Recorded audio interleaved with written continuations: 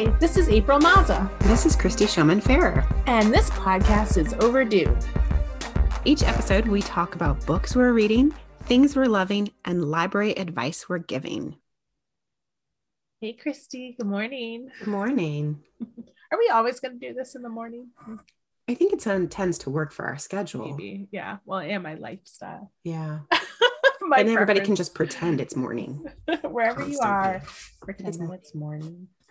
And it's a pretty great morning. I'm going to start off by talking about the book that I chose for this episode. And it is called Fatima's Great Outdoors. And it's a picture book written by Ambreen Tarek and illustrated by Stevie Lewis. And it's just this really wonderful, joyful book, story about curiosity and adventure, but also the struggles of being a new immigrant to America. And this family, Fatima's family, is from India. My jaw just dropped. Why?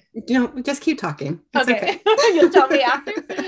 And the story is very much a reflection of Ambreen's experiences also as an immigrant to America.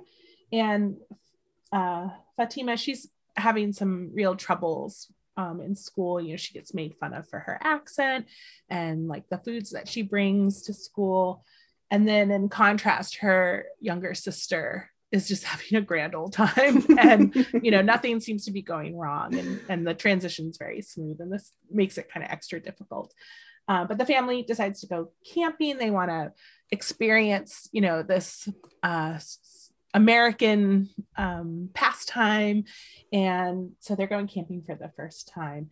And it's just like a really wonderful story about embracing both her traditional culture that she grew up in mostly, but then also like embracing her new life in America through this experience.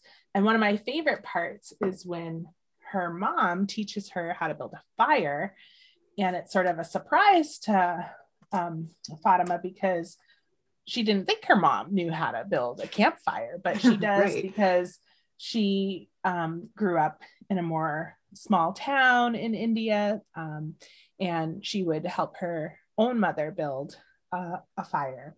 So I think just like perfectly encapsulates like what this book is about, that kind of melding. The universality of, Yeah. And then I thought it was interesting because Ambreen, she is a Muslim South Asian American immigrant. And as I said, she's based the story on her own experiences, but she's also founded the organization at Brown People Camping. So you can look them up on Instagram, and they have a website. But it's basically an organization to celebrate that outdoor spaces for everyone, for all people, and to encourage more people to get out and explore.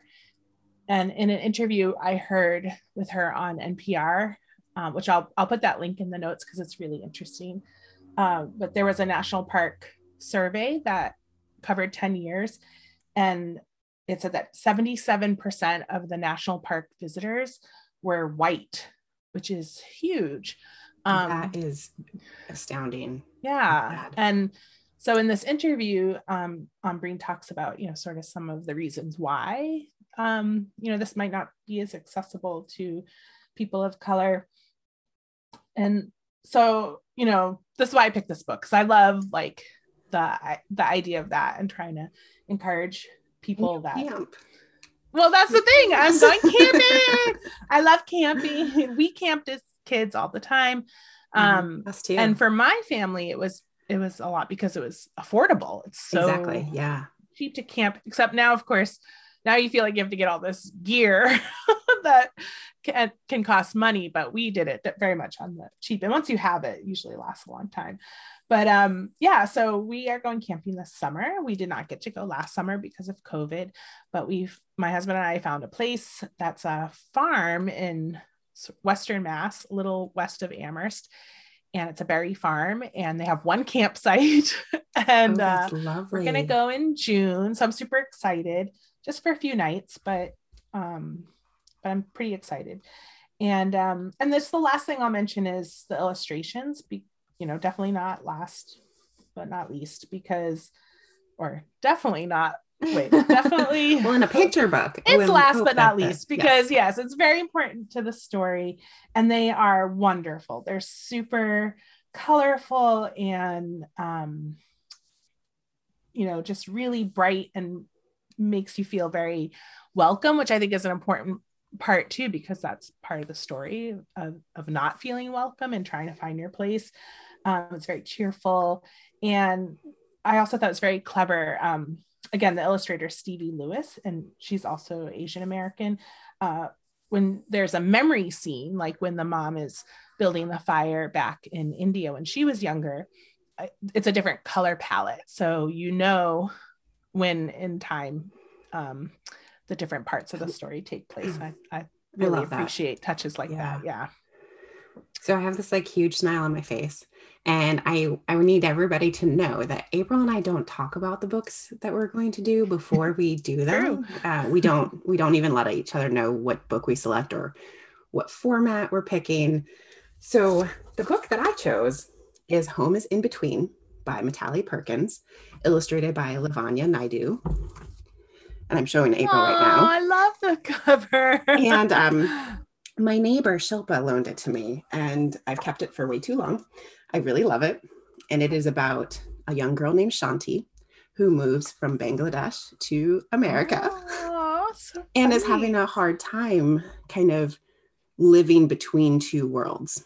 That she at home, her home life still feels very much like the village where she grew up. Her family eats the same foods, has same decorations, and practices the same holidays and cultural practices.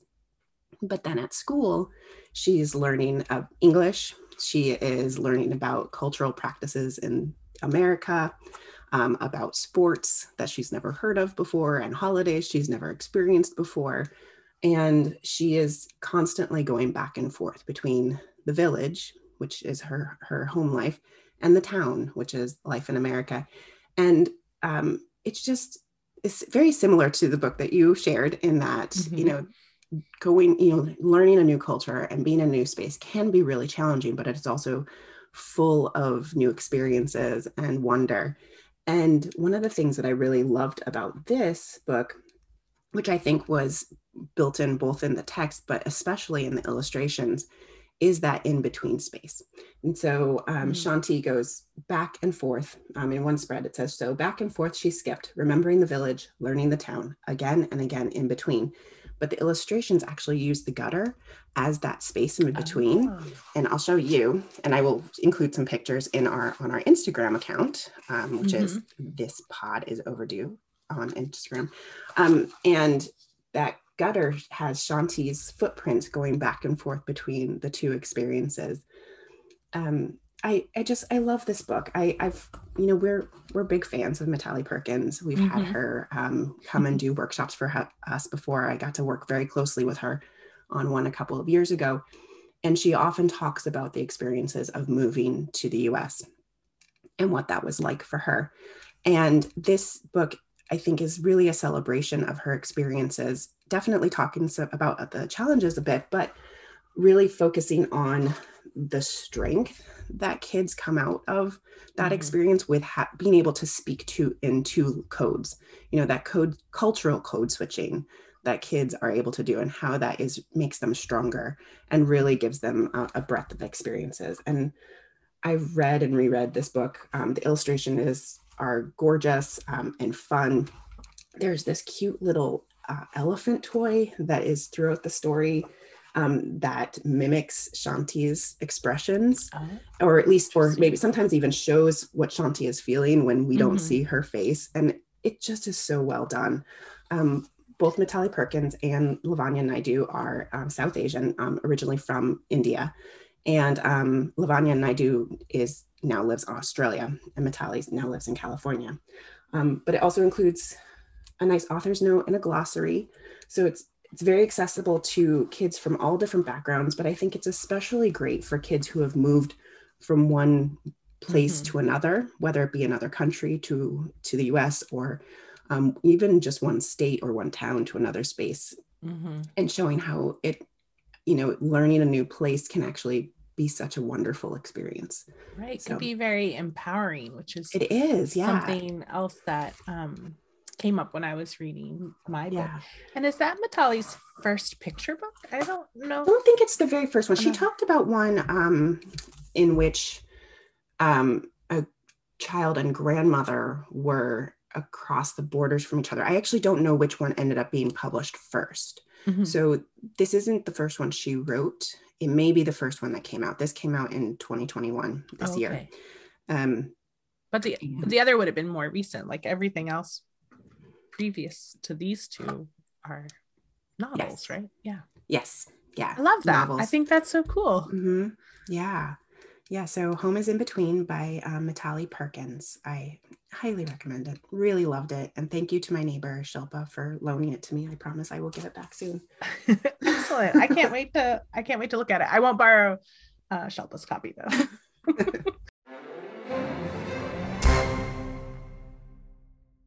Now it's time for Ask Us Anything. And this episode, we want to talk about something we get asked about a lot, which is, how do you get on a book award committee? Would you like to start, Christy? How would you answer that? I think our experiences are very similar.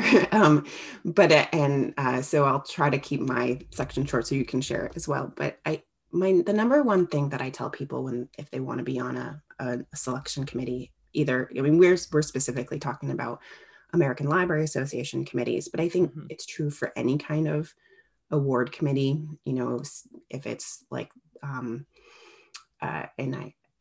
Eisner Committee, or which is for comics and graphic novels, or a state level book award committee. I think the same is true, is that you need to get involved. You need to participate in the organization that sponsors the award. So that might mean spending some time on a committee or a different committee, not at the awards committee first, and getting to know people. With regard to the American Library Association, the committees that you and I have served on mostly are in the children's division. And so they require that you volunteer. So there's that volunteer form that you have to fill out for the most part to get noticed by the people who are placing individuals on the committees. But then also, if people are going to vote for you, if you're on a ballot, they need to know your name, right? So you need to have done some work within that committee in order to get there. So my path to being on an awards committee really what started at the local level, and the New England Library Association, the Children's Division, NERTSL, the New England Roundtable for Teen and Children's Librarians. Did I get that right? Yes. We always called it Put the Nerd back in NERTSL, but that was many years ago. That's actually where I met April. That's right.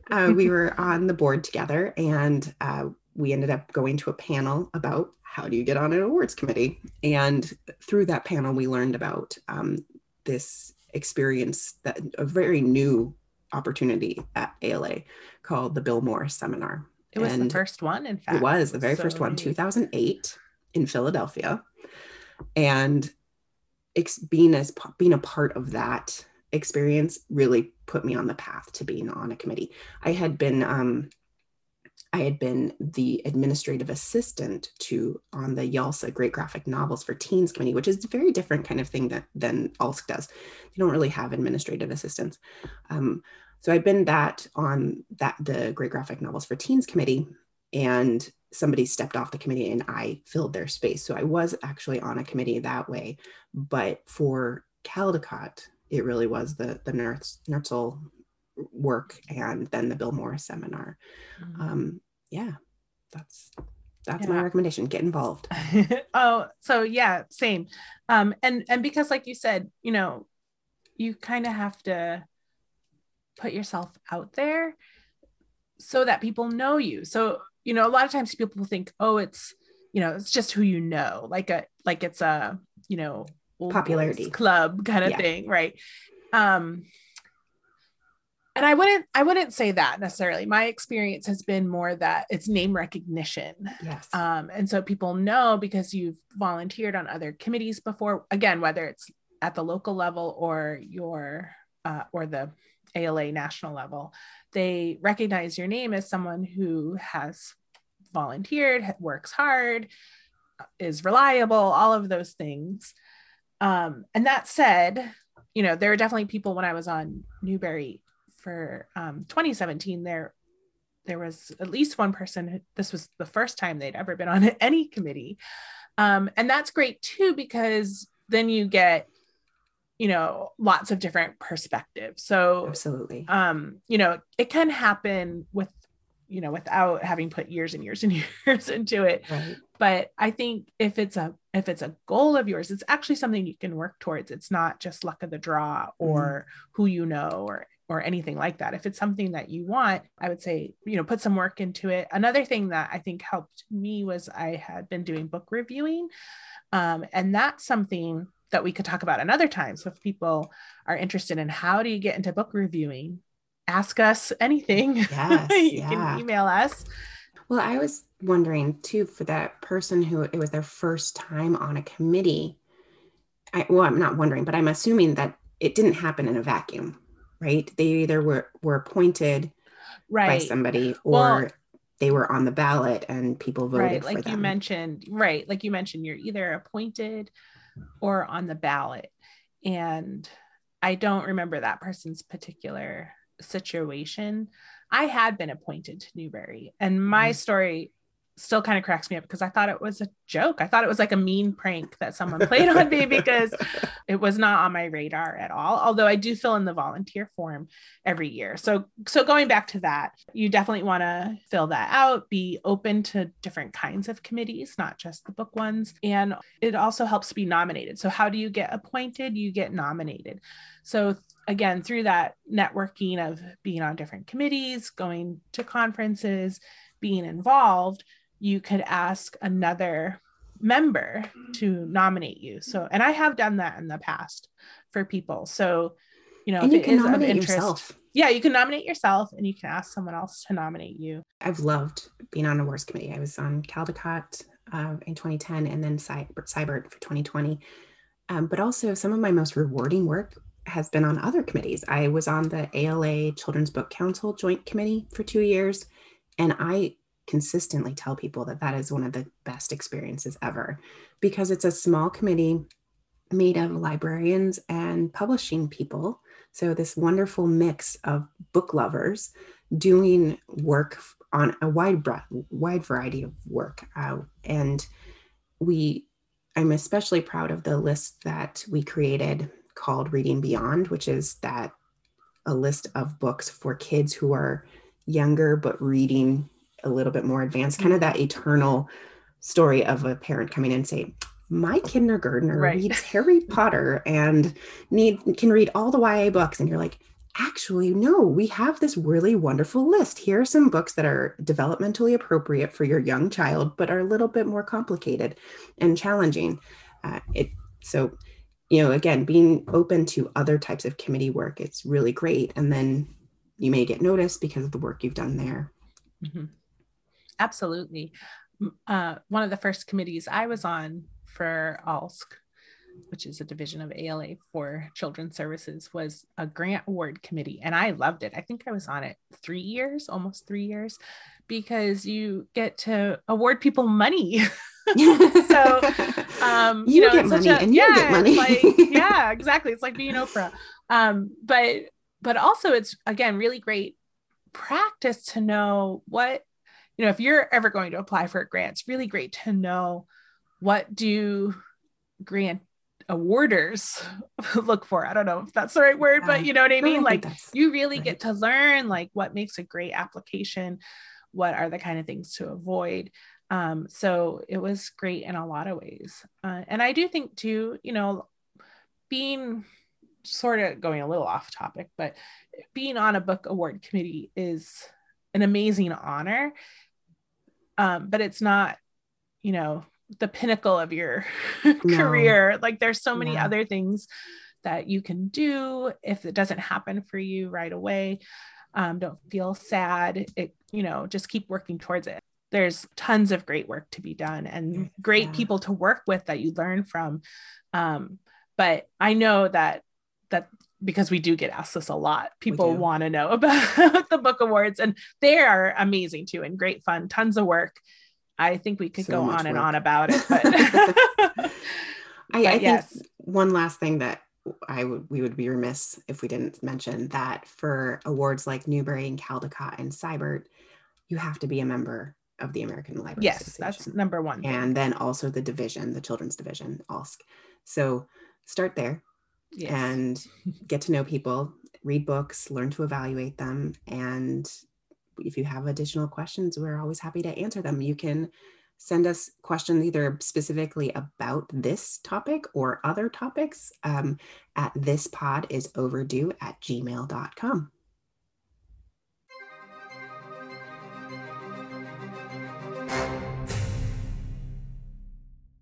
Okay, so we're back and we're going to talk about what we've learned recently. April, do you have anything new?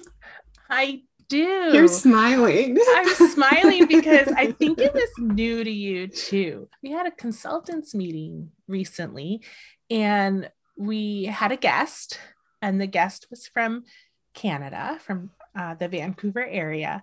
Yes. And she used the word tickety-boo.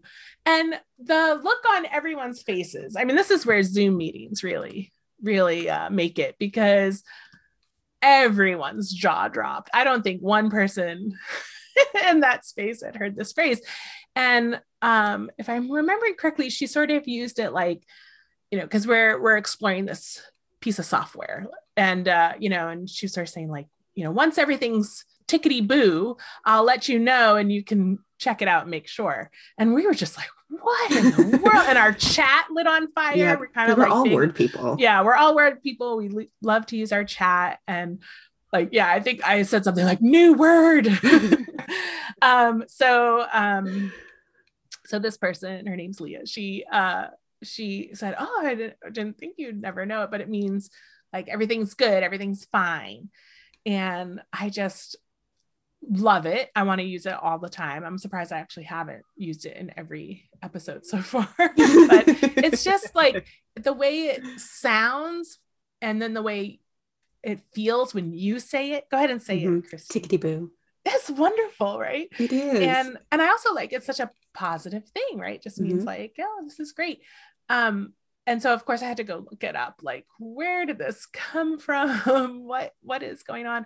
And I think Leah had said something like it's British that made its way over to Canada, and maybe the Brits dropped it, but the Canadians kept it. This one website I found, I did not do extensive research, but this one website that I found thought that it might have something to do with the Hindi expression "tiki babu." That means everything's all right, sir. That could make sense because the British colonized India and stole a lot of things, probably language as well. But then this page I found, it was on BBC America, so maybe it's also like, that's just the ticket, which means like the perfect outcome. But I just don't see that. I think tiki babu is it. I mean, I just don't see how, tickety boo, tiki babu, and that it's, I could see if maybe that phrase in Hindi had a different meaning, but it's like the same meaning. So come on, people, like, admit it. That's what it's from. I love that this is your learning. That's what I've learned. I love learning a new word. I had a whole text conversation with my friend Rachel about Britishism because of that phrase. Well, and I have a friend who lives in Toronto, Marcella, and she's a listener, by the way. So hello, Marcella. I asked her about it, and she says she has used it and heard of it, but she said her older sister, who's 4 years older, uses it more. So maybe it's also slightly older. Maybe it's a age thing. I don't know. But you know how I feel today is just tickety boo. I love that. Thank you. How about you? Smile. Mine's not nearly as like linguistic or smiley, but the thing that I've been learning a lot, I realized the other day as I was trying to like think for this episode, is that I've been putting my library skills to practice and looking up medical and health information. Ooh, fun. Basically trying to avoid Dr. Google, Yeah. right? We are librarians, we still use Google, but many of my close friends and colleagues know I was diagnosed with a genetic disorder last year. And in the last 13 months, I've also undergone a lot of like medical procedures. And so recently I've been trying to learn more about hip and back anatomy because I was in physical therapy for 8 weeks. And it's really tempting to just, especially at 10 o'clock at night, to just type into Google, the disorder I have is called Ehlers-Danlos hip, and then just read everything. And like, you know what? Not a great idea. Let's do some more like good. I can't think of the right word. Authoritative searches. Right. Well, like you said, put those librarian skills to use. Exactly. So, I'm learning a lot. I've been working, like I said, with a physical therapist, working with a nutritionist, learning a lot about what I should do or can do to help my own health, and in the process finding some new authoritative sources to use instead of just Googling and reading people's blog posts. So what are some of the ones you've found? So the Ehlers-Danlos Society has a lot of research, and they actually post full research studies. Nice. So I've actually been reading research articles, like straight up scientific research studies. I know, right? And so I also use PubMed for that as well.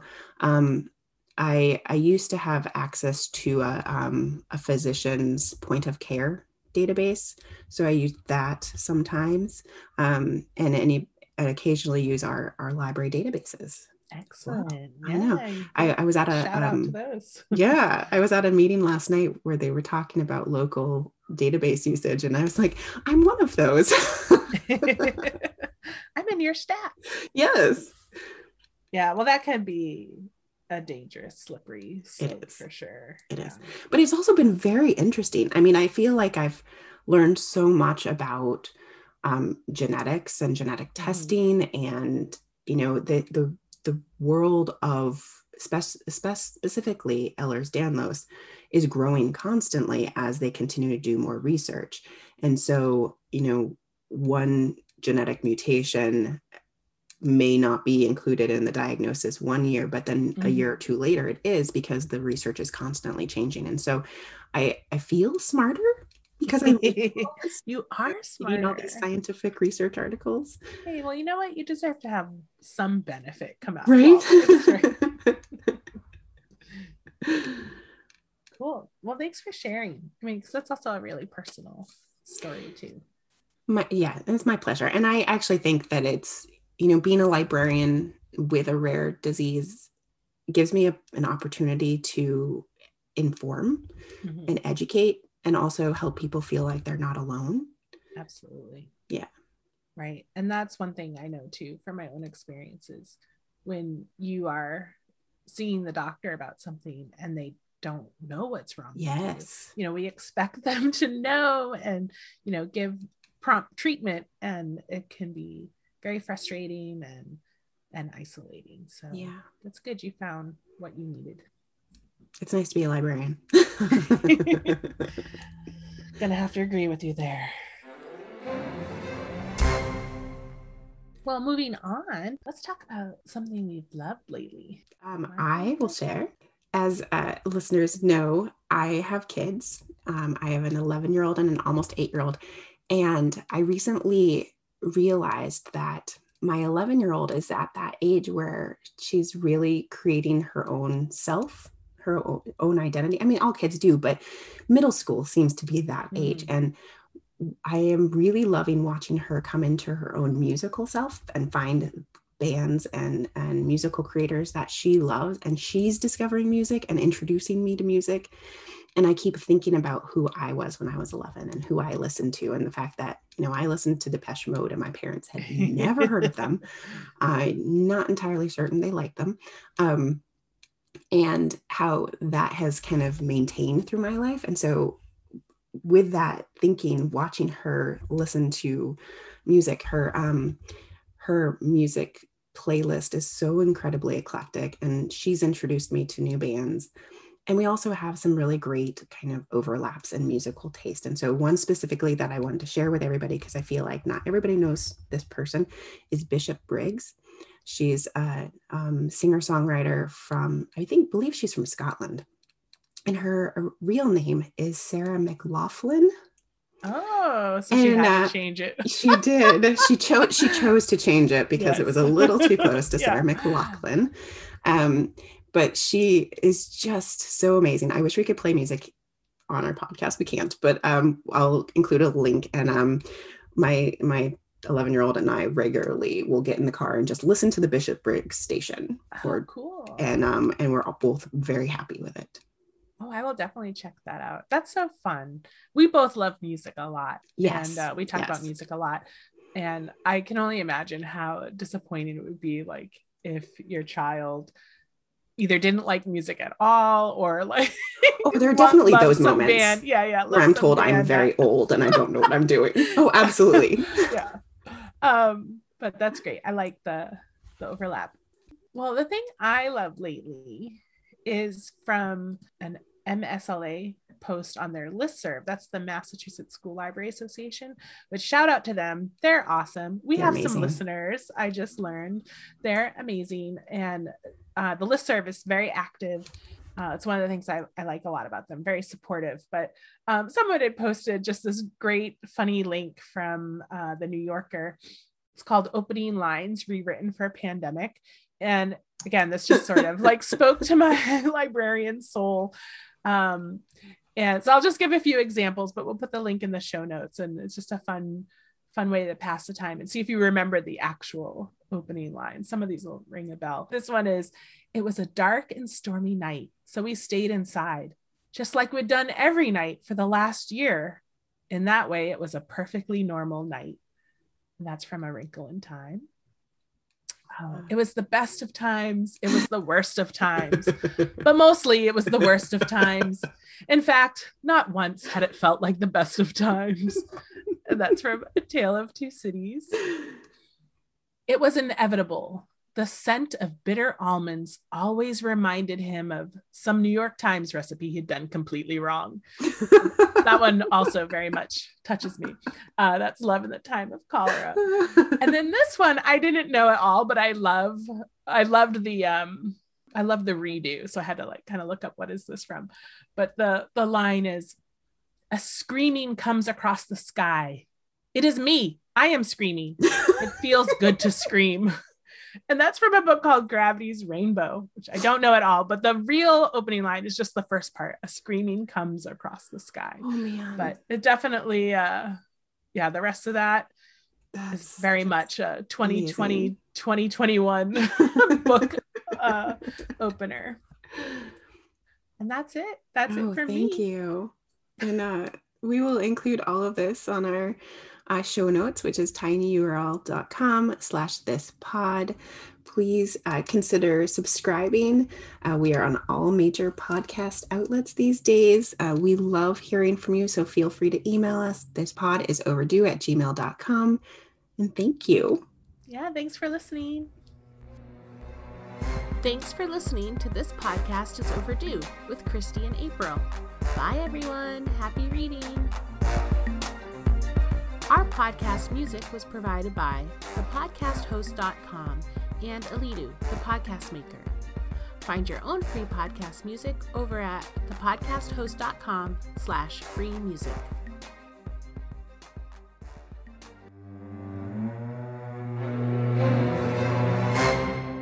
I almost ended the meeting. I just want to stop the recording.